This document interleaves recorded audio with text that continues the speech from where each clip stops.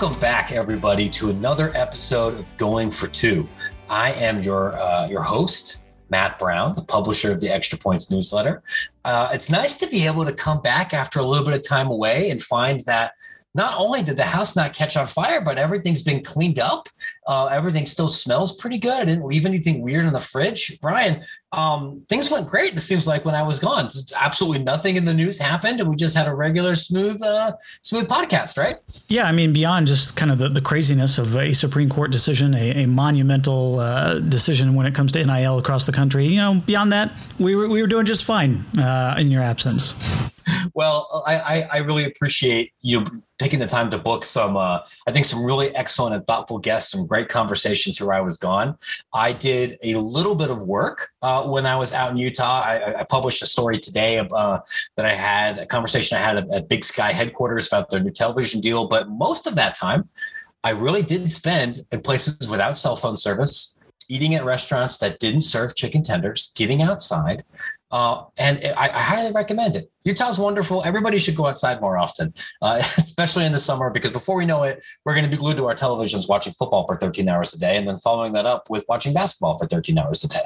Got to take that time we can get it, right?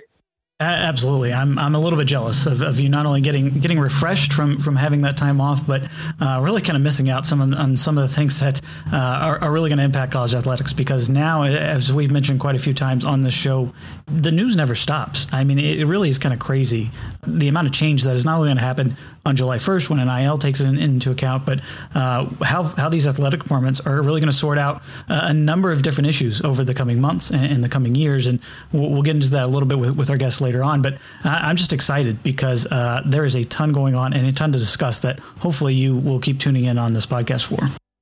Yeah, we are certainly been blessed to live and work and operate in interesting times. I'm excited for our guest today. For those of you who've been following along with Extra Points, I think you'd probably be aware that one of the big flagship projects that I've really tried to work on these past couple of months is to create a FOILA directory, a central repository. It's completely free. You don't need a subscription to access it.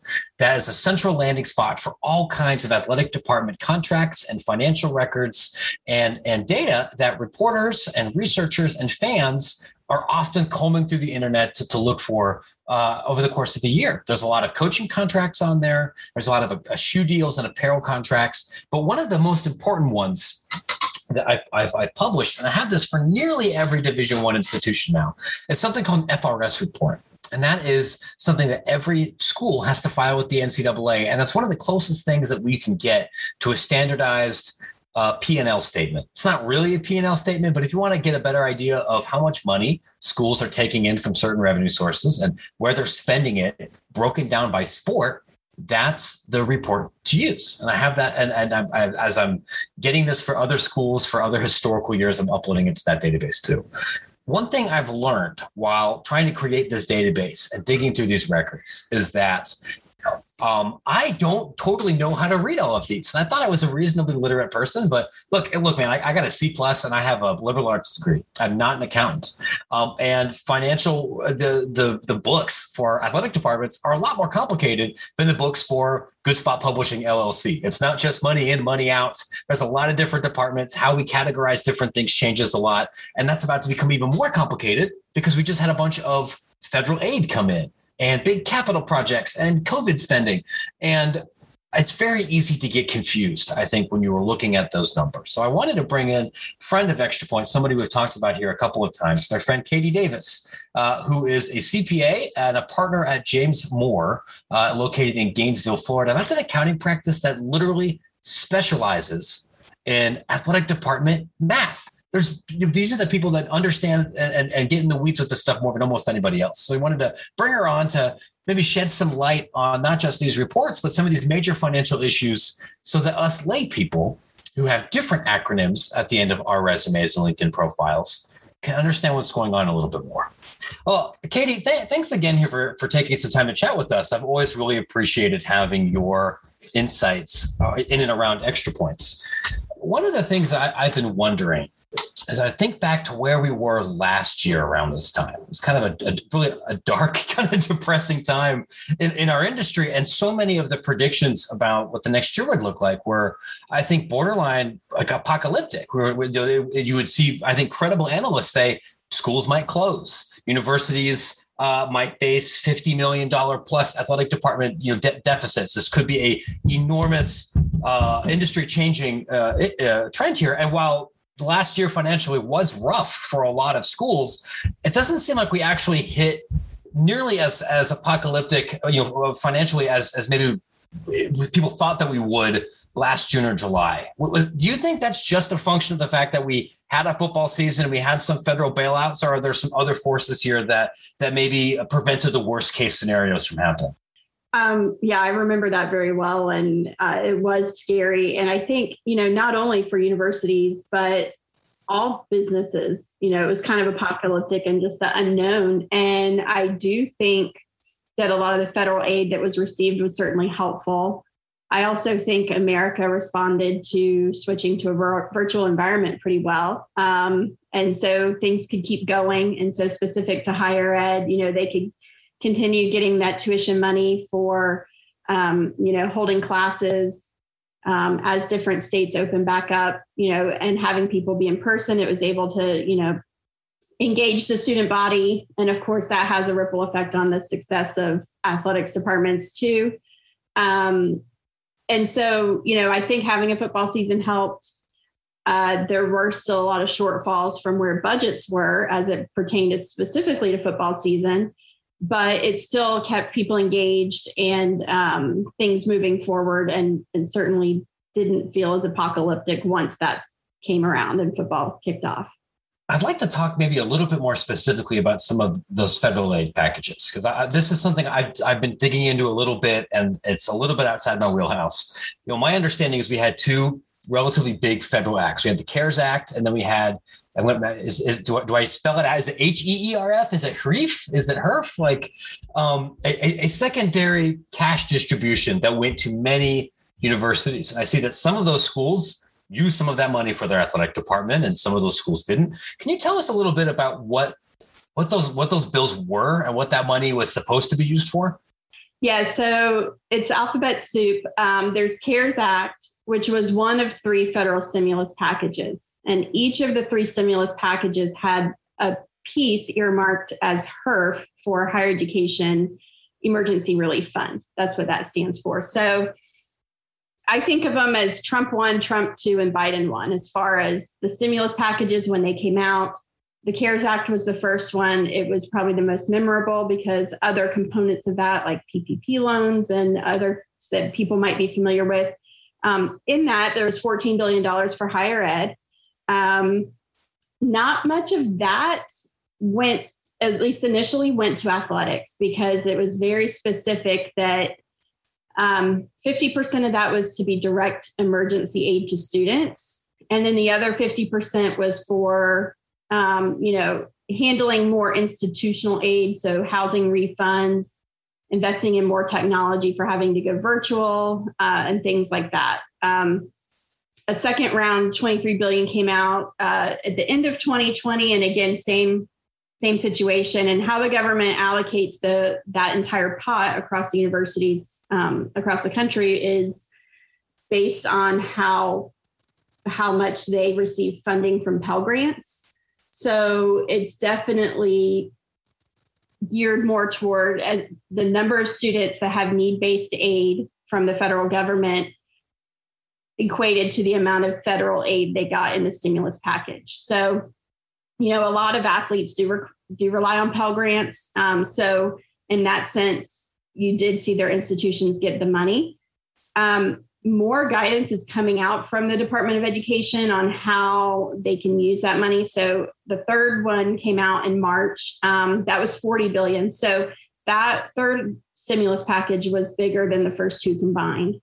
And there's more guidance now saying, okay, universities can also offset lost revenue. So whether it's academic or it's auxiliary, like food service, housing, bookstore, parking, royalties, uses of facilities or venues.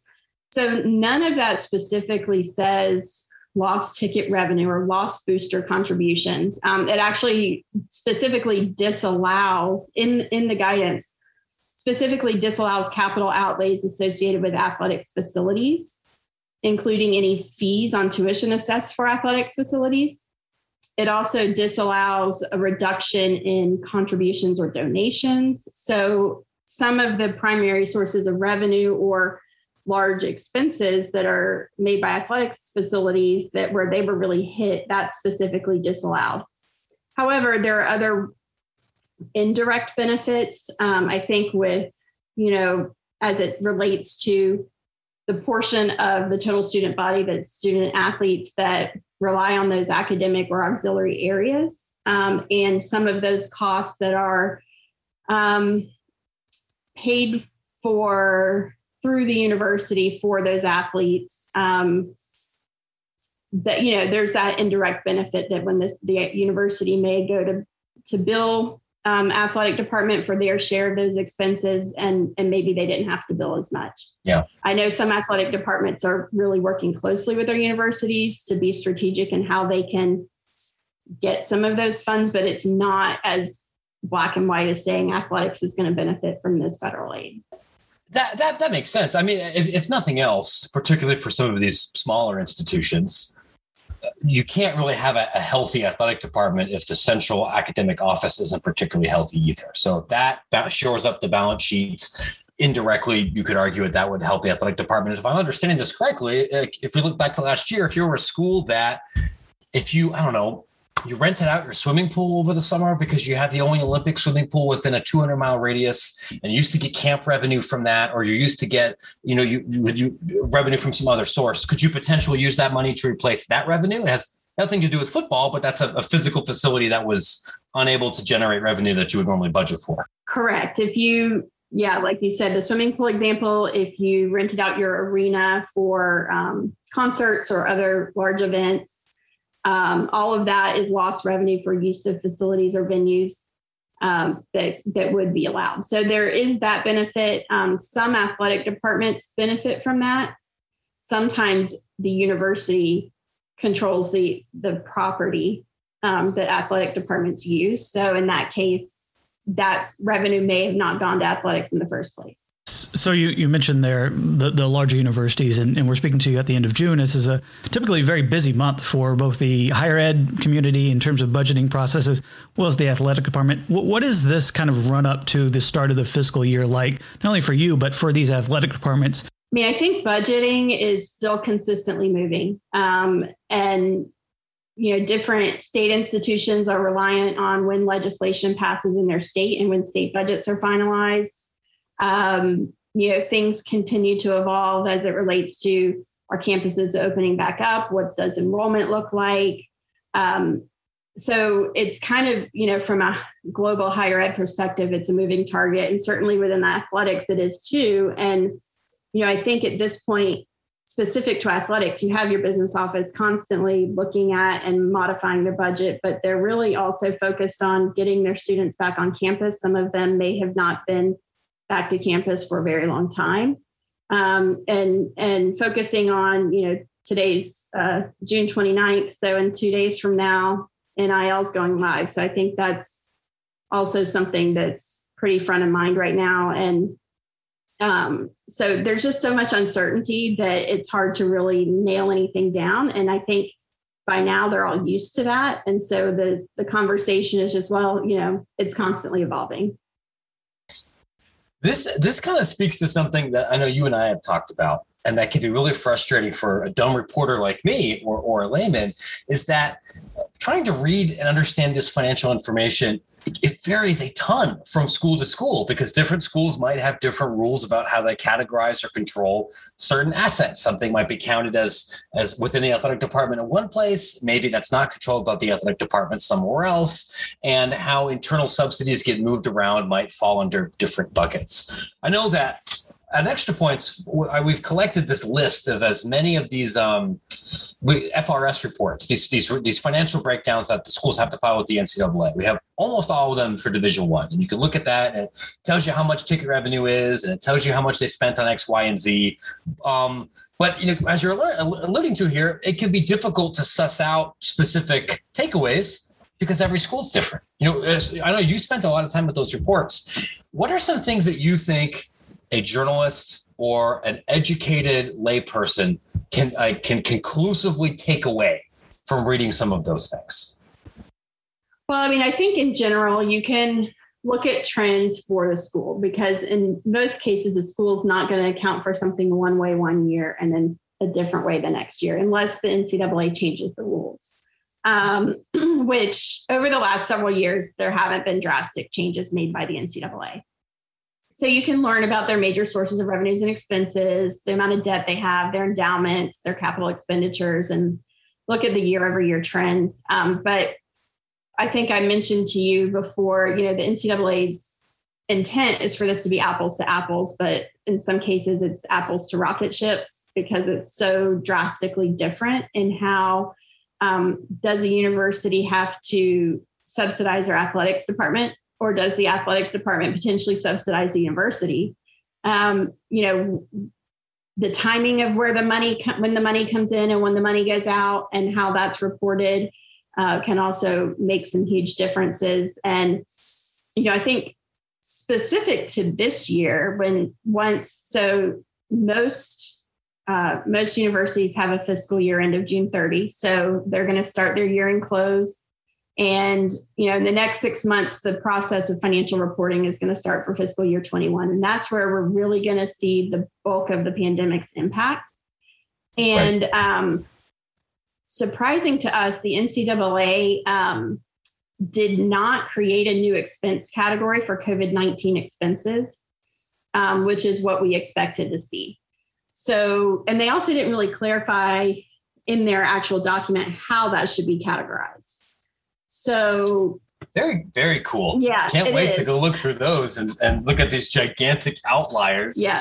And we're going to see where do I put the COVID tests in like 9 different buckets next year? Well, it's fun because we frequently email or call the NCAA on behalf of our clients, and they'll give us their thoughts. But testing is a great example of where, you would think. And so universities have to track their COVID expenses separately to prove they're spending the money for this federal aid money. So now they're going to have to take it out of that bucket and put it in other buckets. So testing expenses for student athletes could go in category 37, which is medical expenses and insurance. But testing and protocol for event staff would go to category 30, game expenses. So you may not even see where all the testing goes. And then there could be other expenses that don't meet any of those definitions. And then it goes into that miscellaneous bucket that's category 40, which is the other operating expenses. So you're not going to really be able to see, the COVID expenses that were incurred. If that's something of interest, you will still generally be able to see revenue categories that have gone down because, ticket sales go down for ticket sales. NCAA distributions are going to go down. That's going to be very easy to tell.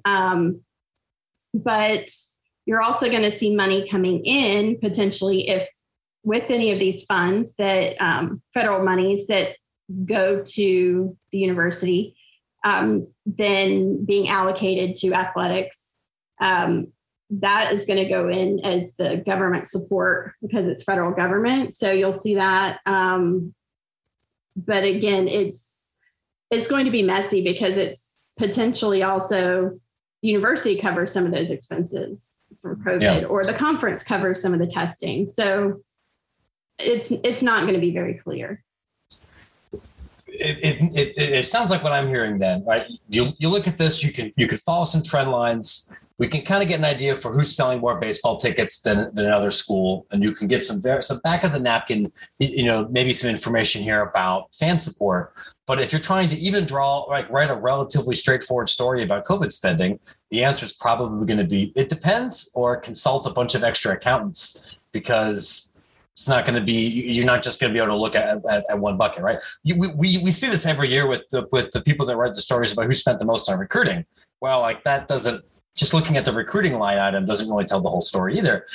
Can't wait. Sounds like some grad students, as maybe your office is going to just have a wonderful time. Well, with this next round of reports. Well, it's interesting with the recruiting. I mean, you'll be able to see how well recruiting did with the decrease in recruiting expenses, and they still performed well. So that's one thing I'm looking forward to seeing. But I mean, I think if you want to know more detail, unfortunately, the way the NCAA's reporting system, it doesn't allow for much customization or additional commentary. So you can ask the school for their agreed upon procedures report that their accountant provides, because that's got a little more detail in it. You can also just call the business office and ask them. A lot of them want to get the story straight. So if you have good rapport with them and you can have the real conversations with them, as opposed to solely relying on a FOIA and there's a lot of missing gaps, the conversation with the business office will help to paint a better picture. You know, it's interesting. You mentioned kind of the money coming in at different times. And I kind of think back to a couple of years ago, there were some changes to the tax code under the previous administration related to certainly what the donors could write off in terms of those donations to the athletic department. We saw some I don't want to call it funny business, but we saw some of those donations move back to a prior year, so they could be tax deductible. We've even saw excise tax on certain coaches making over $1 million as part of that tax code changes. What have you seen from maybe some of the athletic departments you've worked with or seen just in general in college athletics, to how administrators have not only dealt with some of those changes, but just kind of spun them in their favor? Yeah. So, I mean, the first one is the tax code that changed for people making the per seat booster contribution. Essentially, each school calls it something different, but that's no longer considered a tax deductible charitable donation, because you're getting something for it.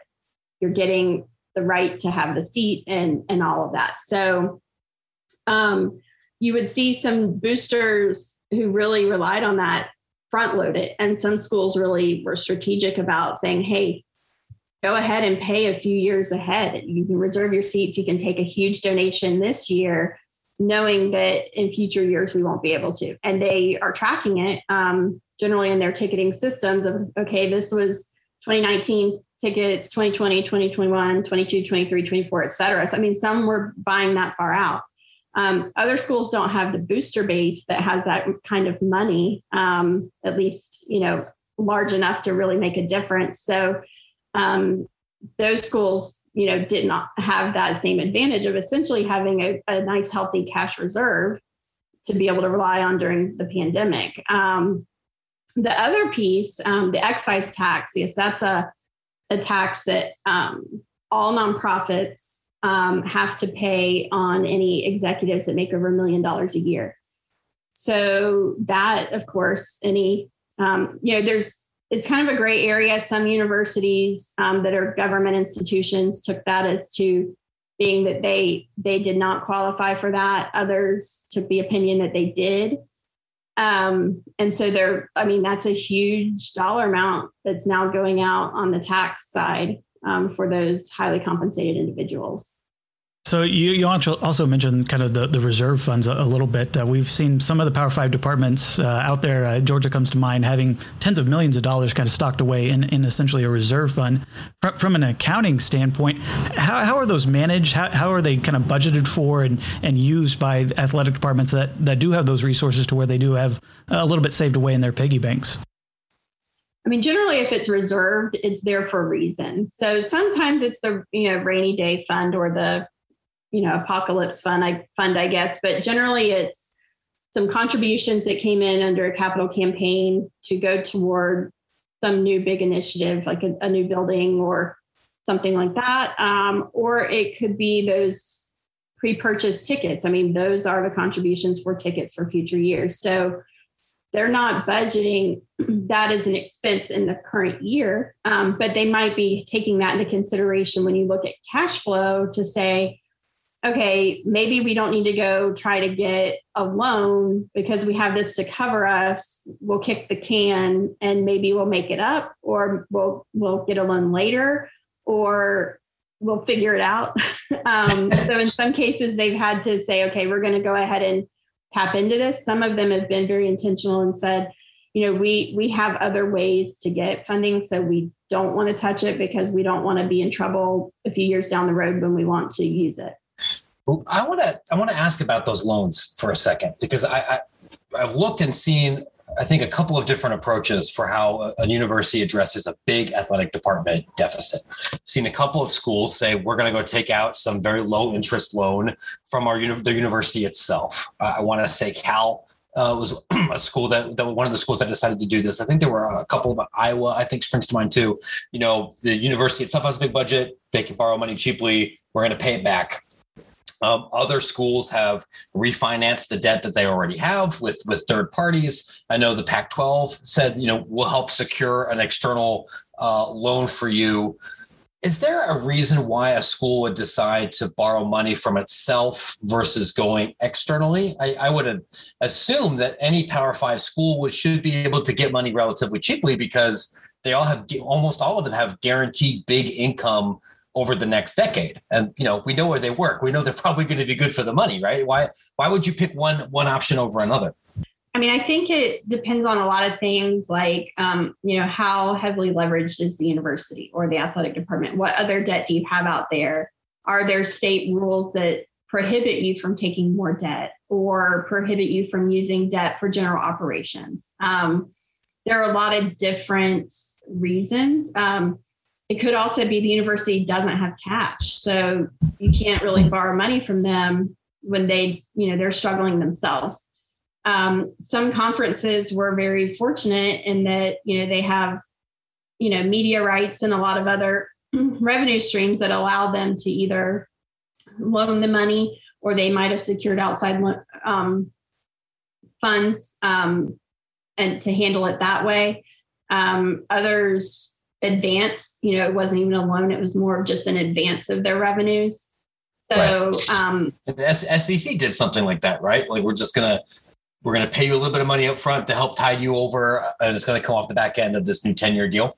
Right. Yes. So that's an example. And sometimes it's not even a loan from the university. It's as much as the university just pays for things on behalf of athletics. And that's always happened, even before the pandemic. So in some cases, schools that maybe weren't as heavily subsidized by the university might have said, hey, can we start talking about some of these things to try to, help with some of the cash flow and other things like that. But I still struggle with that sometimes, because many expenses of the athletic department are revenue to the university. So it's like moving money from the right pocket to the left pocket, and it's not really money leaving.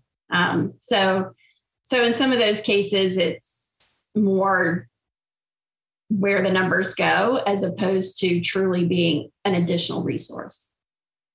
That's a great point. And you and I and every economist on Twitter and a lot of other people, when they're talking about this principle, will often bring up scholarships, which on the FRS report and on paper represent a very significant cost to an athletic department. But for most institutions, it's still going to the same place. Essentially, it's a different department, but the physical actual cost of educating a student is not $60,000 or whatever a scholarship might be actually valued as. I've seen this too with the way that some sponsorship money comes in, or where an athletic department might have to pay to lease intellectual property from a different university department, or the way that maybe a shirt sold in the bookstore goes from place to place. It can get pretty messy if you don't know what you're looking for, right? Correct. And yeah, so when you're looking at those transactions between the two, you've got that example. Scholarships is the biggest example.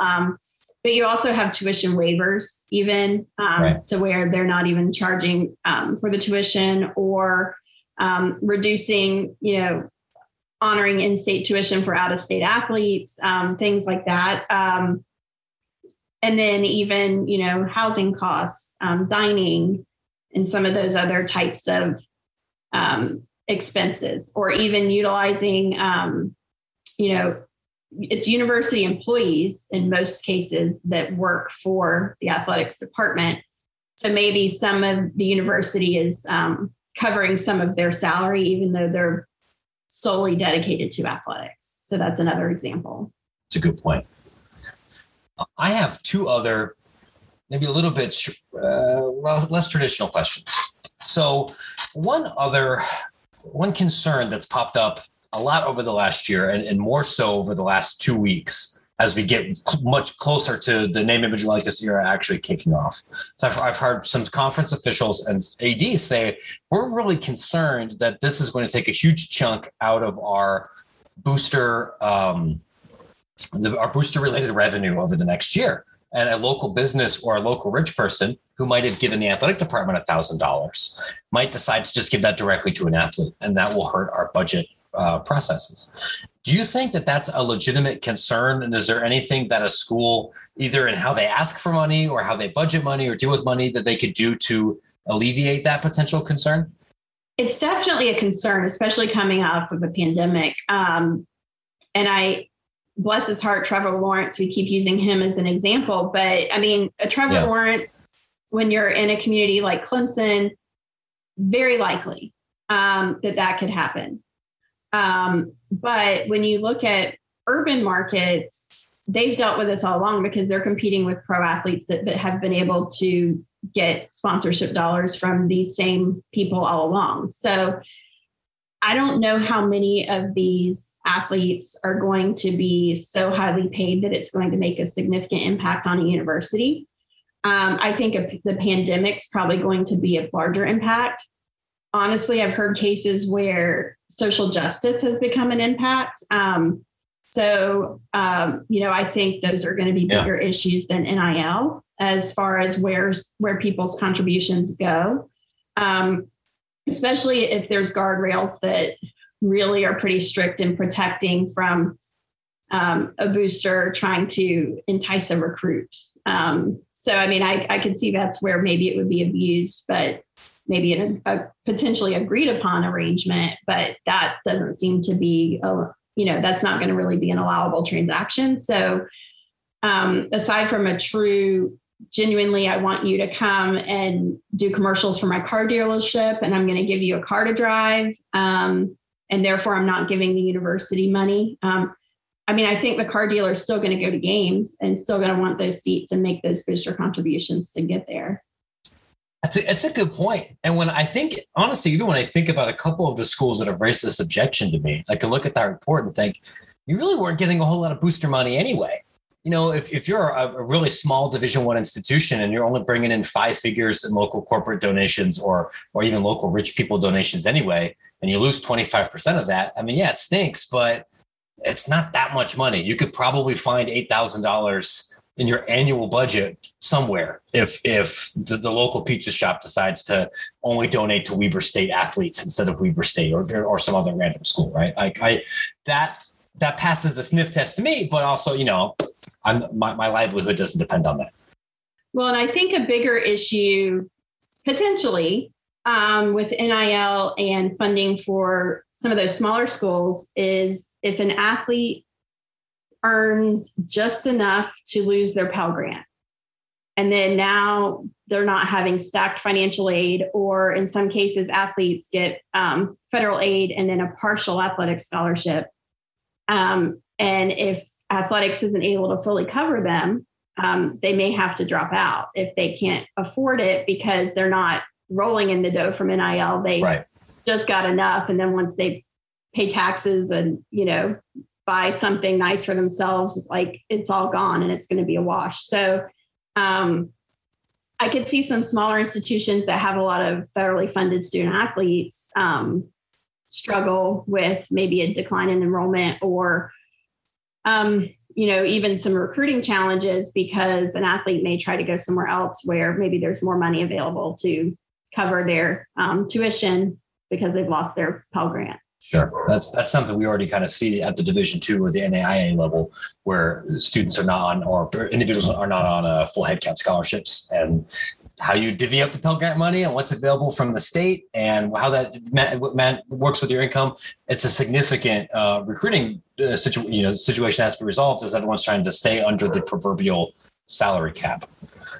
Yeah. So, I mean, I think that's going to now trickle up into the FCS and mid-major schools. It probably won't hit Group of Five or Power Five too badly, but those smaller schools are going to struggle, I think. Let me ask you one other kind of dumb question. My understanding is that when you look at university endowments or the endowments that athletic departments might set up, a lot of those are in relatively conservative investment vehicles where there's going to be as predictable as possible rate of return, and you're only taking a little bit out of it, and it's going to be there for a long time. And my understanding is that with a couple of institutions have experimented with maybe a little bit more exotic assets that they might invest some of their money in, whether perhaps real estate or foreign bonds. I'm wondering if in any of your conversations in this industry, have you heard about athletic departments or individuals around the space talking about trying to more aggressively get their departments into more exotic alternative assets like a cryptocurrency or art or something that's a little bit less liquid and a little bit more volatile? I mean, I would say a lot of universities have had a pretty diverse mix of, what's traditionally called alternative investment is private equity or a hedge fund, and doing some of that as well as some lower risk, mutual funds or bonds or things like that. But once you get into the bigger, crazy alternatives like crypto, I haven't heard any conversations around cryptocurrency. I have seen university foundations invest in art, not necessarily to go for athletics endowments, but I mean, in most cases where an endowment's held in their foundation, it's not like this endowment's invested in this fund and this one's in this fund. All the endowments are together invested in the same thing. So with art, real estate, things like that. But, one thing that is intriguing to me, and I don't know that an endowment would invest in this, but I think it's another potential alternative revenue generator are NFTs. I don't know where that's going yet, but I have seen, like Stephen F. Austin is one that kind of played around with it. I'm really interested to see where, if anywhere, that goes, and if that could be a potential revenue generator for athletics.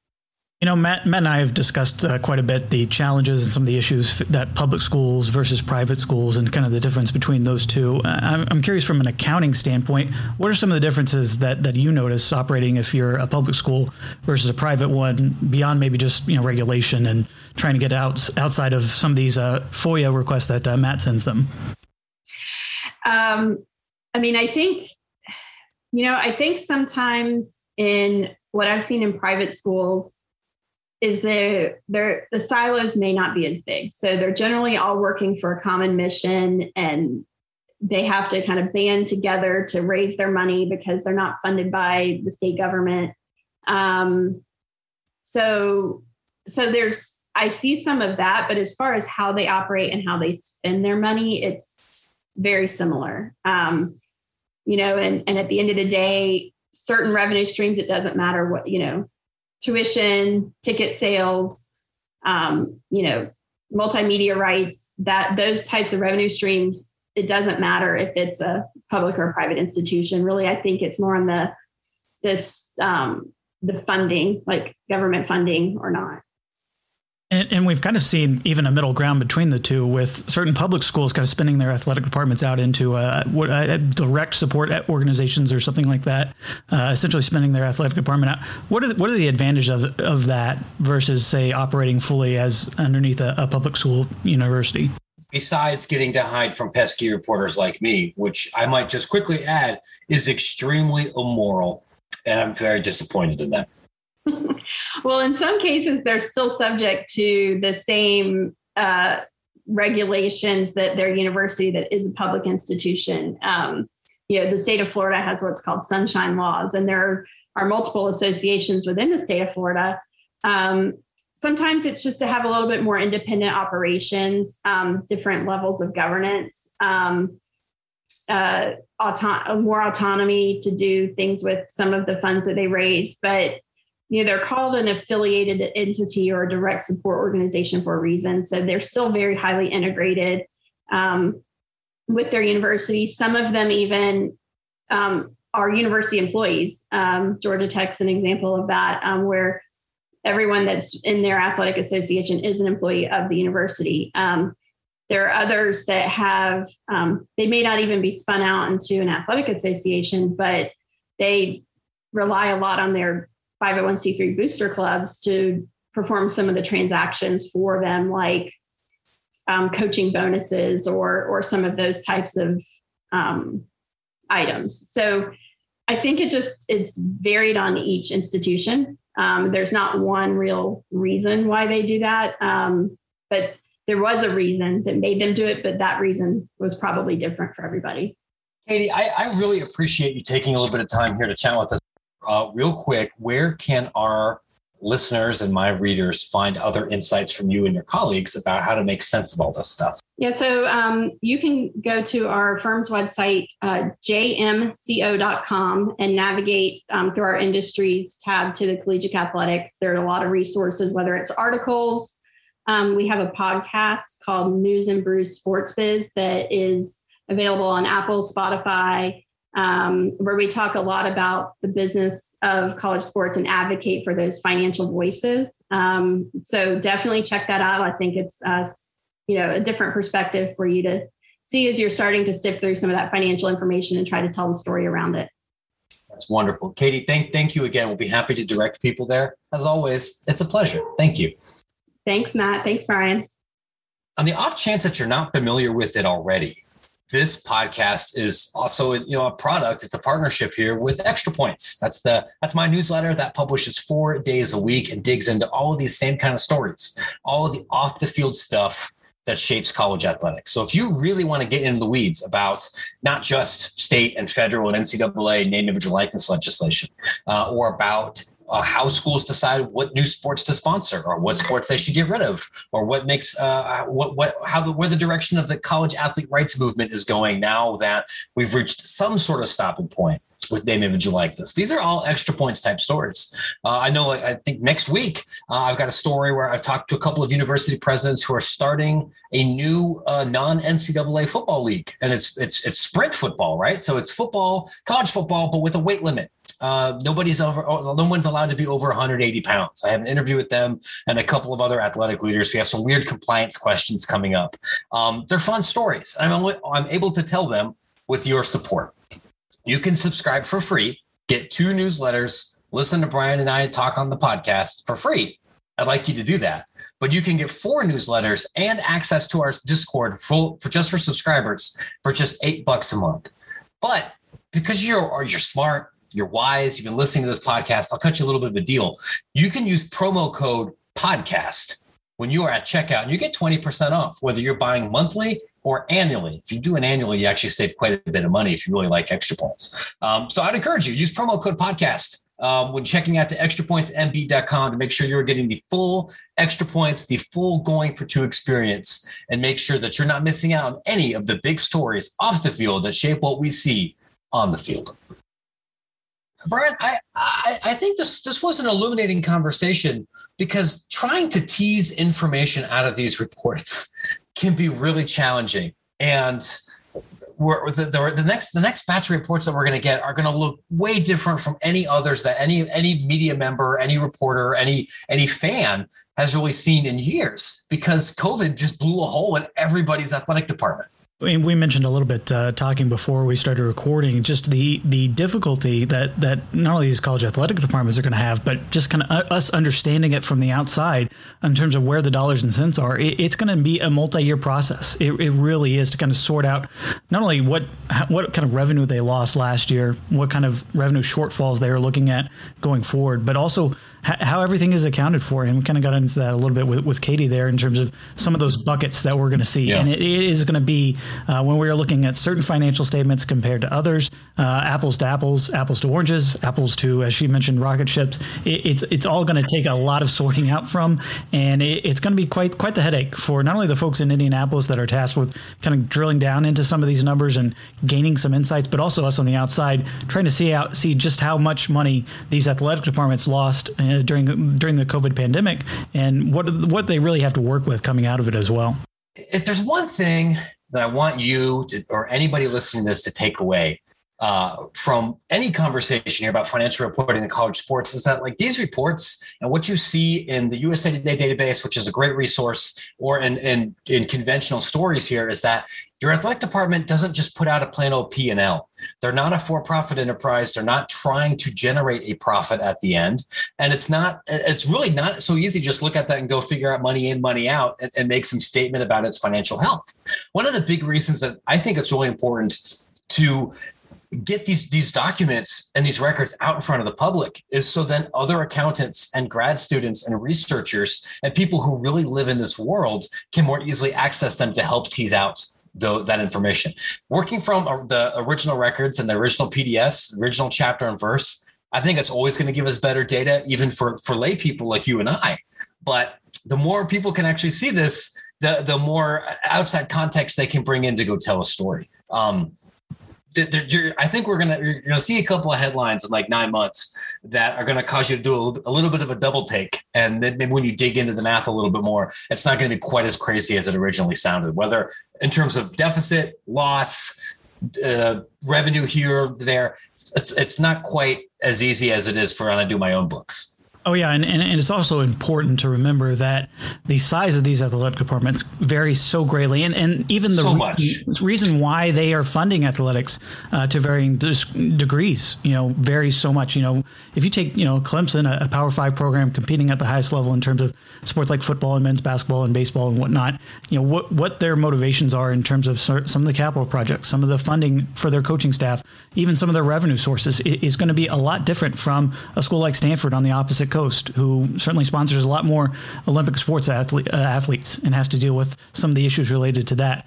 Especially now that they lost the lawsuit. Exactly. And even taking in fewer, a lot less money in terms of the Power 5 distributions that you see will vary across there. And then that you can even step it down to the FCS level, into Division 2, Division 3, and AIA.